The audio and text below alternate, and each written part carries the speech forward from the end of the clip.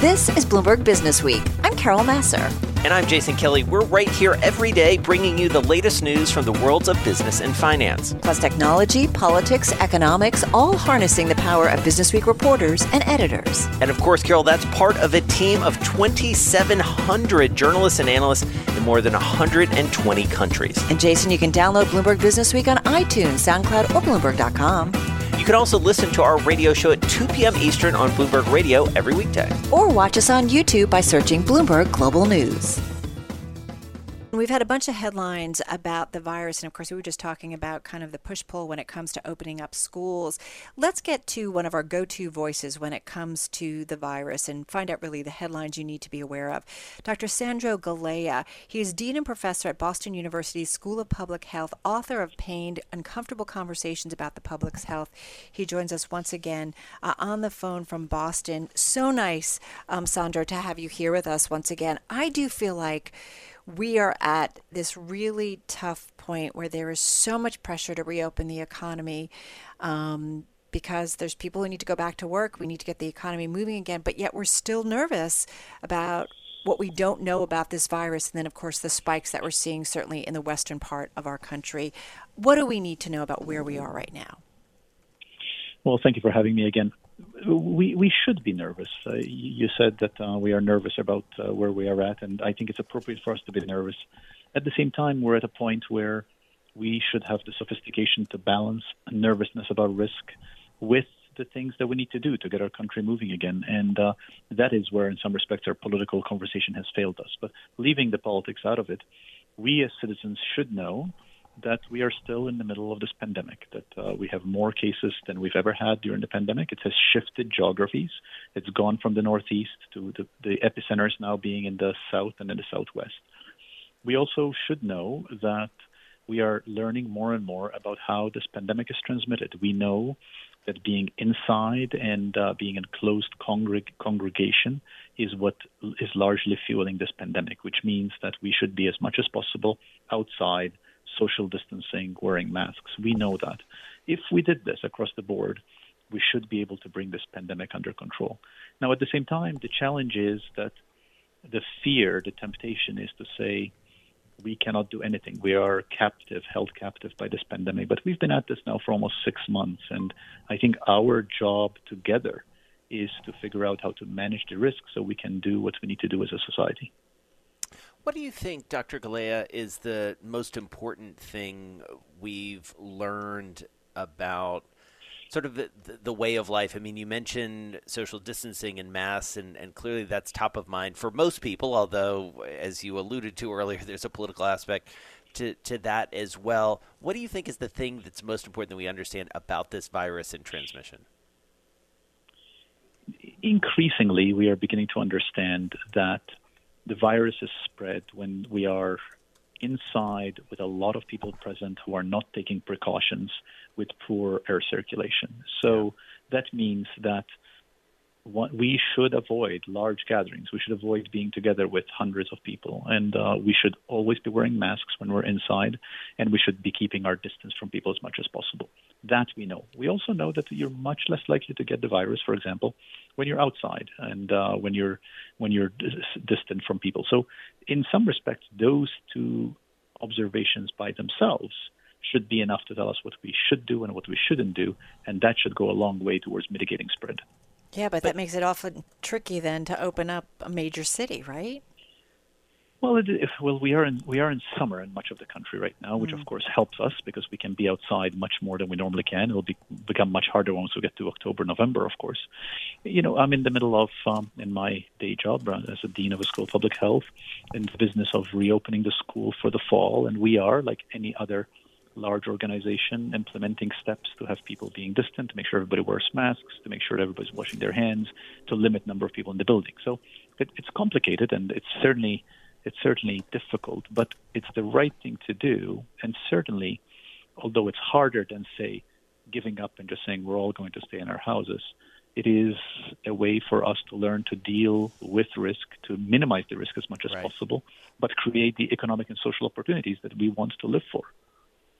And so Dr. Galea, what are you doing specifically, or what's an interesting thing that maybe you guys have come up with because you had the benefit, as you say, and or maybe the additional weight of running a school, but it's also a school of public health. So you have the best advice and the best people around you, including yourself, to make these decisions. So what's something you can share with us that you guys have come up with for your campus and your crew?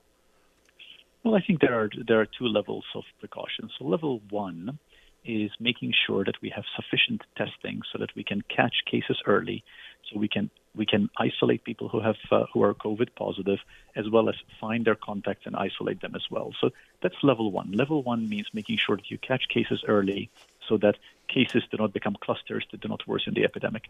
Level two is assuming that you're doing level one, which means you're catching cases early, is making sure then that the virus doesn't spread in a community. And to do that, you need to distance people, keep people sort of apart from each other, make sure everybody's wearing a mask, and make sure that you have high hygiene and sanitation. Now, in the context of a school, we, for example, normally have many more people in a given classroom than we will have in the fall. So we will be spacing people out 6 feet apart and probably not have all the students in the same classroom at the same time.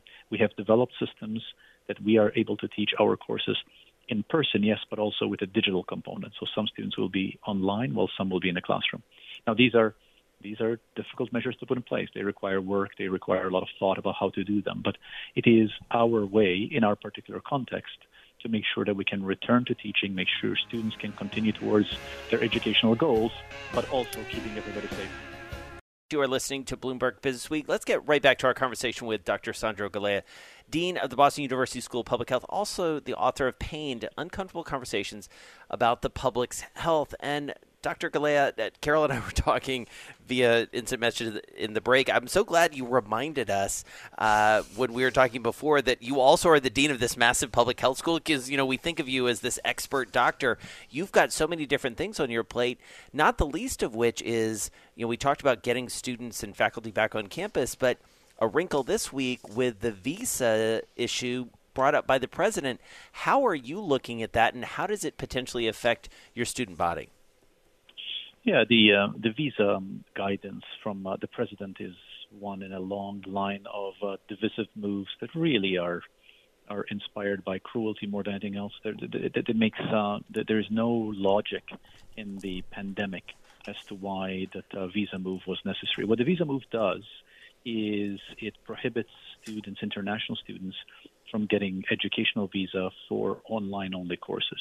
Now, in our school, we are doing all our teaching as a hybrid, both in person and online, so it should not affect our students. But many of our peer schools, schools of public health, other graduate schools, and many other undergraduate colleges that have moved their teaching to all online, their students, at least as it stands right now, may not be able to get visas to study in the United States. So this is really another example of the administration's efforts to divide us, and by casting blame on the other, on this notion that it is immigrants who are bringing challenges to our shores, when nothing could be further from the truth.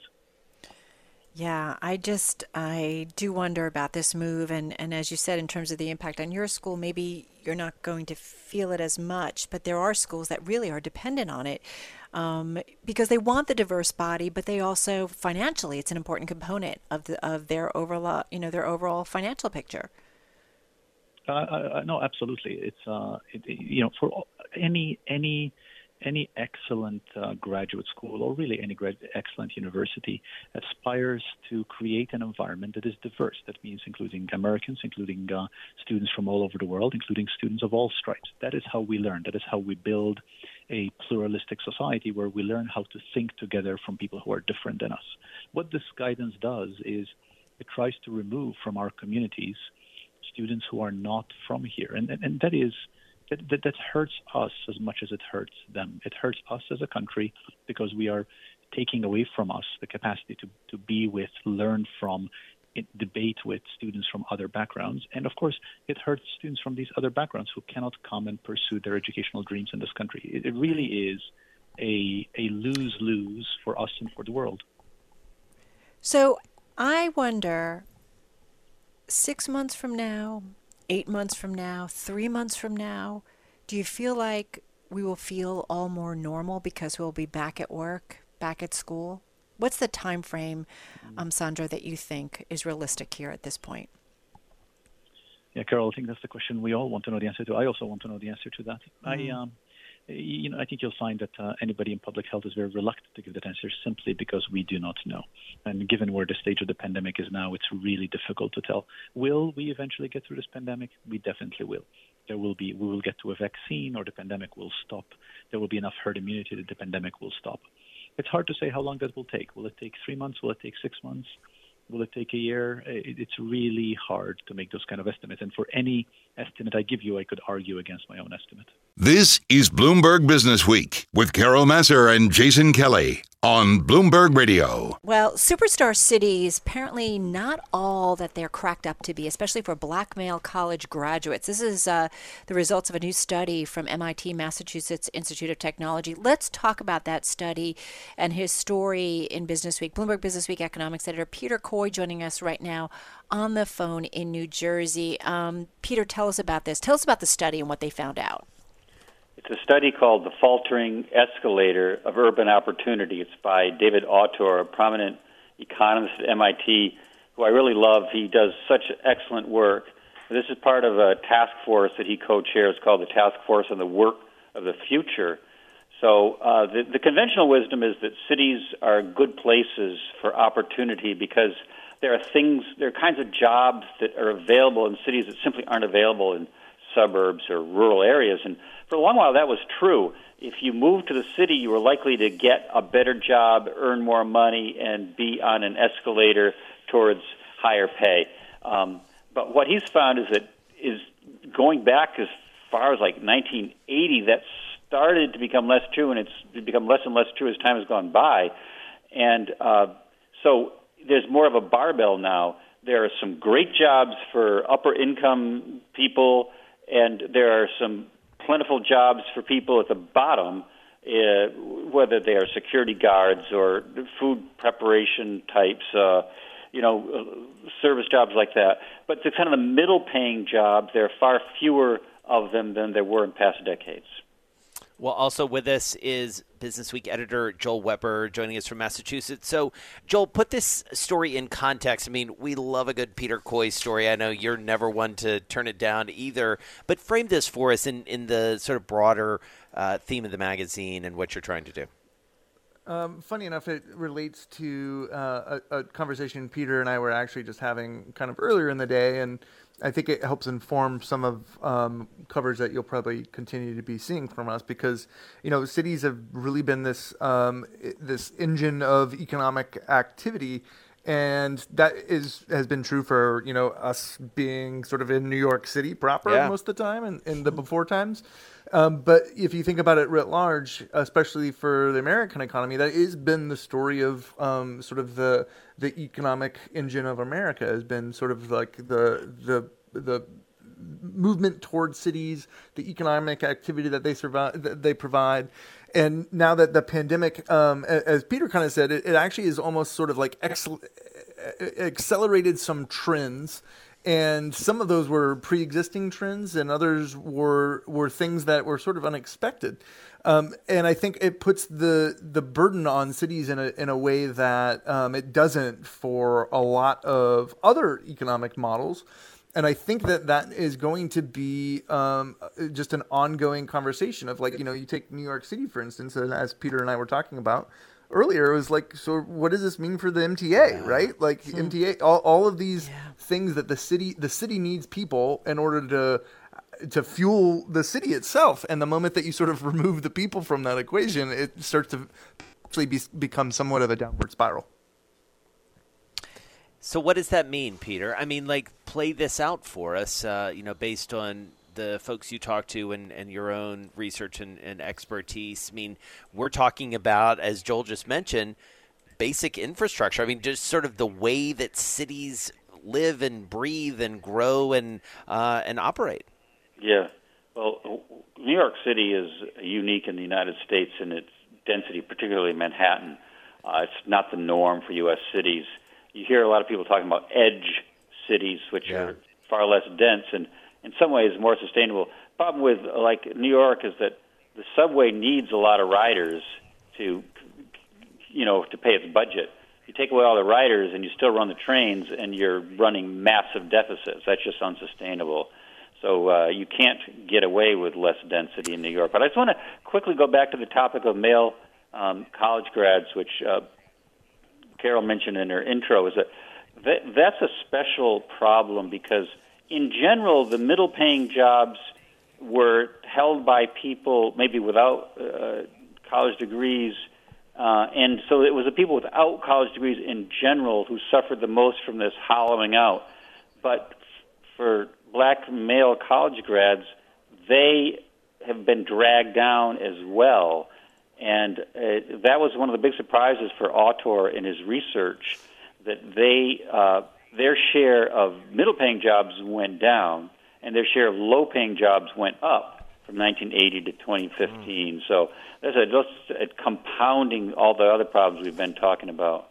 Well, and it's interesting, Peter, as you write, I mean, it's not, we've often talked about just these cities becoming unaffordable for so many, but as you point out, and the research shows, that middle-paying occupations or even lower, I mean, these are jobs that are going away and not being replaced, and so there isn't even that demand for those kinds of workers.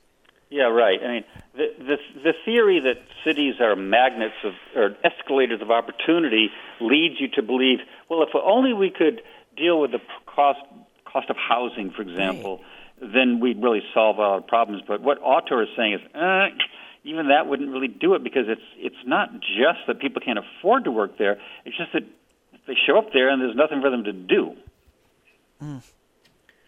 It's depressing. So, Peter, if you think about sort of what position this really puts cities in sort of the medium to long term, what do you and I'm bringing this back to part of the conversation we had, which is if you think about what does this mean for this thing that's been this center of economic activity?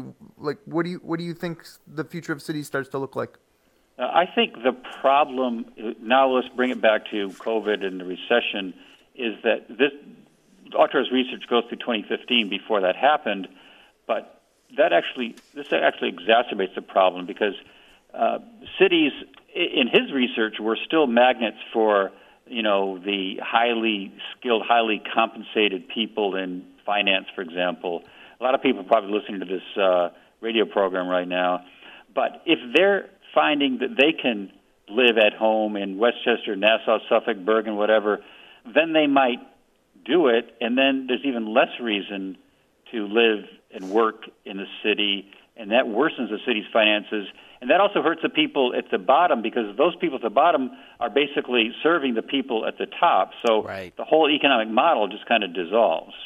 It's a really, really interesting story. We always count on you, Peter, for finding these ideas that you twist the prism just a little bit and find something that's extraordinarily useful. Easy for me to say. Peter Coy, thank you so much, economics editor for Bloomberg Businessweek, along with Joel Weber, the editor of the magazine. You are listening to Bloomberg Businessweek. Jason Kelly and Carol Massar here with you on a Wednesday. That's right. I got it right this time. It's a Wednesday. Emily Chasan back with us, sustainability editor for Bloomberg. It's when we do Bloomberg Green, by the way, Jason Kelly. Is. I know. It all sort of comes together. I just need these markers, Carol, to let me know where I am, because I'm staring out at the exact same backyard that I've been staring at for 17 weeks. It's lovely. Greener, though. It's greener. It's green, and it's green. A little cloudy and rainy here in Westchester. Emily Chasan is here with us. So, Emily, a lot going on in the world of green, including a big conversation that you had. Tell us about it. Oh, so I guess, which conversation are you talking Al about? Gore! Al Gore! I'm sorry, you have so many big conversations. I have to be more specific. Al Gore, tell us about the former vice president. That was a flex on Emily's part. Yeah, exactly. A what? Oh, yeah. Wait, which official was I talking to? So tell us about the conversation. So, we had a conversation this week about, how this is sort of a once-in-a-generational opportunity to rebuild and rethink everything that we're working with in our economy. And he made some really good points about what needs to happen to reset and how people are thinking about science and listening to scientists, which is something he's been trying to say for a long time on climate change. And here we are, needing to listen to scientists in coronavirus. and what can we learn from that about the future, and what can you rethink about society, because we're making changes really fast right now in building a more equal, more environmentally friendly future. So he is positive going forward? He thinks we get to a better place? He's very optimistic, for sure. Yeah. So there's a lot of changes that he thought had accelerated, like using more telehealth, more distributed work, where the need for jobs dovetails with the need to retrofit buildings. So that was sort of our conversation. And, I mean, this is a guy, I mean, and you've written a lot about the former vice president over the years, Emily, and I do, sort of wonder about this moment and how he sees it, as you've just described, because he's sort of been waiting a long time for everybody to kind of get on board, and I wonder if this time sort of feels different to some extent. Yeah, I would say that, it's interesting from his perspective that he's been doing this a long time and building these long-term views. And the moment like this says, hey, we can actually accelerate and speed things up. And so looking at different trends, we talked a lot about fundamental changes in consumer and social behavior, about just ways to reduce greenhouse gas emissions, and also about stimulus, right, and the role of government in making this happen. Yeah, it's just interesting, and we'll see ultimately what happens. I feel like this has been a big week for the green environment. I think about all of the rulings when it comes to pipelines, some of the big pipelines, and we had one as we kicked off our show about energy transfer on the Dakota Access Pipeline. They're like, you ruled that? No, we're good. We're good. We're going to keep going with that. I didn't see it. I'll say sorry later. Talk to us about some of the headlines that are coming across your desk right now that you're writing about. Yeah, it was a really bad week to be a pipeline in North America. We can start there, right? So just over the past few days, the Atlantic Coast Natural Gas Pipeline was canceled by its developers. The Dakota Access Oil Pipeline was shut down by a federal judge. And the Trump administration lost its Supreme Court bid to bring back the Keystone XL oil pipeline. So it seems like they're really risky assets. It's interesting because Warren Buffett came in and bought some pipeline assets, and people really watch him carefully and say, what is he seeing there? And there is still a use for natural gas in the transition. Natural gas demand has fallen a lot in COVID over the past few months, but there is a use for them in terms of like building hydrogen, in terms of switching off of coal. And obviously the U.S. has a huge amount of natural gas that we're sitting on. But all the methane leaks and all the pollution from it, people are wondering, maybe it's not such a useful fuel. So it's a big debate, but it seems much riskier than it was a few months ago for sure. Can you talk to us about hydrogen and what Europe's doing? I have to say, this is my husband. Jason, you say, have you guys bought an EV yet? Part of the reason is my husband is kind of like, I'm waiting for hydrogen. So what are we hearing on that front, Emily? Yeah, hydrogen is really exciting. I guess there's tons of movement right now to see whether you can build hydrogen without natural gas and whether you can make low-carbon hydrogen, because when hydrogen burns, it just becomes water in the air. So it's way better for air pollution in the cities. It's pretty easy to, go to a hydrogen station and just sort of swap out your canister as opposed to having to wait for a battery to recharge. So a lot of people are really excited about it. It's lighter than batteries, so if you're a truck, hydrogen might be a better option. So there's a lot of possibility there for sure. As long as it doesn't blow up, right? That's always the problem. I'm so glad you said it, because I was like, isn't it that thing that can actually explode? Or am I misremembering chemistry? In any case. All right, Emily Chasan, thank you. As always, we took you all over the place. Thanks for coming with us. Emily Chasan, of course, is sustainability editor for Bloomberg, joining us to talk Bloomberg Green. We said we were doing 360-degree world tours today, we did. And that's what we're doing. Exactly. People need to be prepared. I mean, just look ahead. It's all going to happen. We are awaiting some comments a little later this hour from the president down in Washington, meeting with the president of Mexico.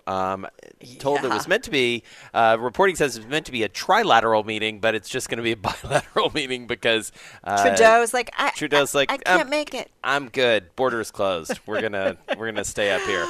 Any case. And listen, Mexico also dealing with the virus. There's a lot going on right now. So it'll be interesting to see what comes out of that. Thanks so much for listening to Bloomberg Business Week. Download the podcast on iTunes, SoundCloud, Bloomberg.com, or wherever you get your podcasts. And of course, you can always listen to our radio show at 2 p.m. Eastern on Bloomberg Radio, or watch us on YouTube by searching Bloomberg Global News.